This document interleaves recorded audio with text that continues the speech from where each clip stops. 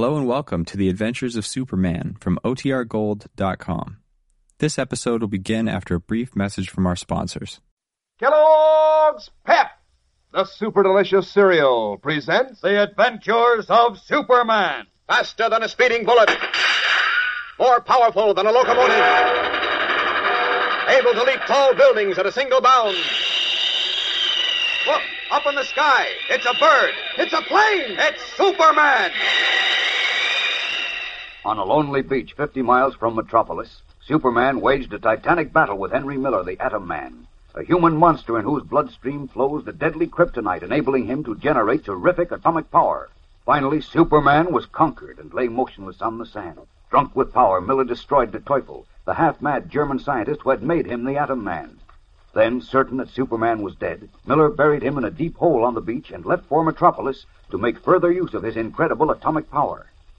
As we continue now, Jimmy Olsen, having escaped from a henchman of Teufel's, has arrived at the ravaged, blasted beach with Sheriff Simpson and a deputy.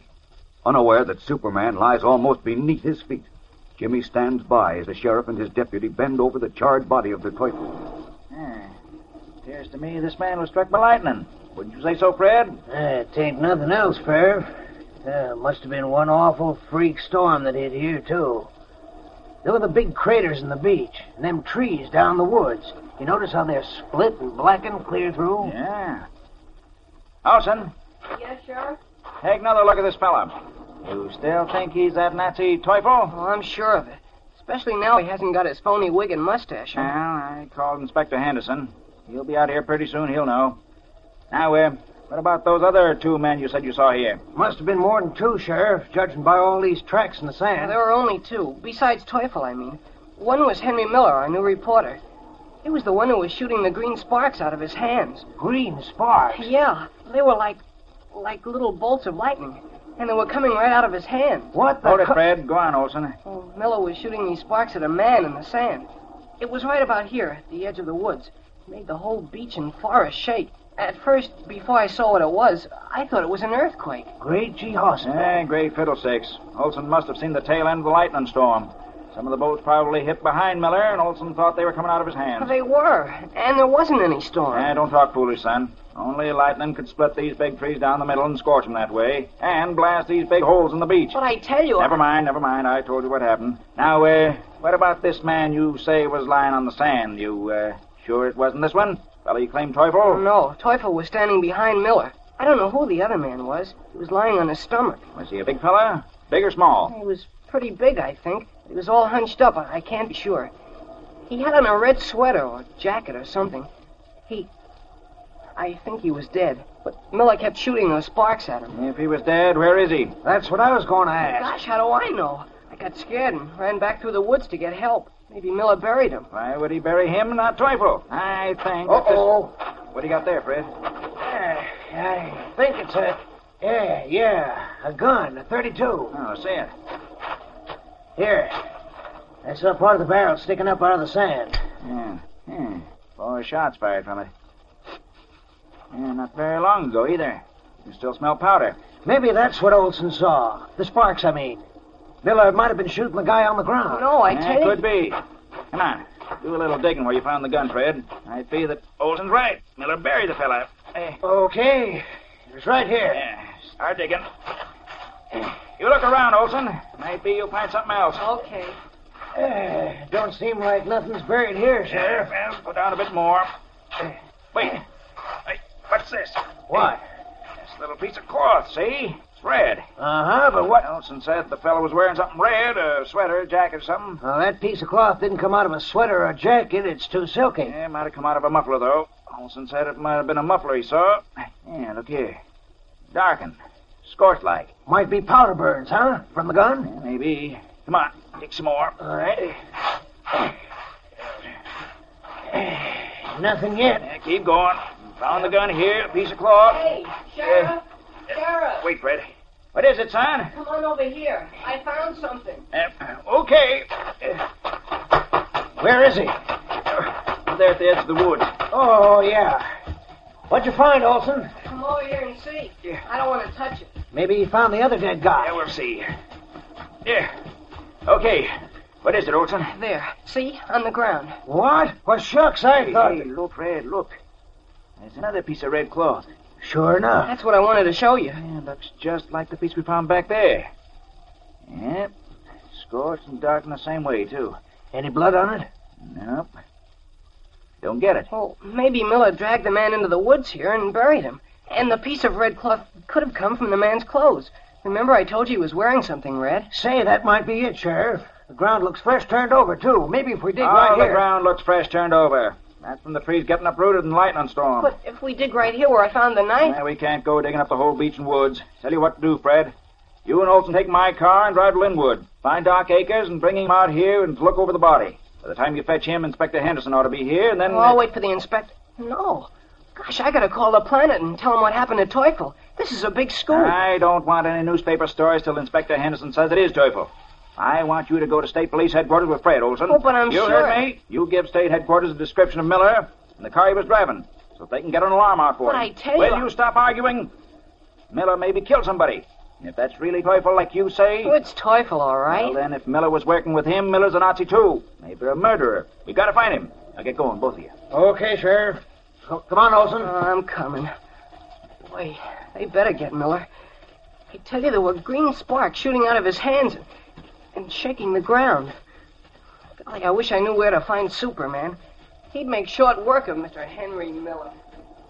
Unaware that he himself prevented Sheriff Simpson and his deputy from finding Superman by calling them away just when their probing hands were a few scant inches above the buried man of steel, Jimmy follows the deputy to the sheriff's car. What will happen next? There's an exciting climax ahead, which we'll bring you in a moment. But first, here's a word from your announcer. You know, gang, a lot of people think it's more fun to anticipate something, to look forward to it, than it is to actually have it. But believe me, that's not true of those new comic buttons you fellows and girls are all collecting from packages of Kellogg's Pep.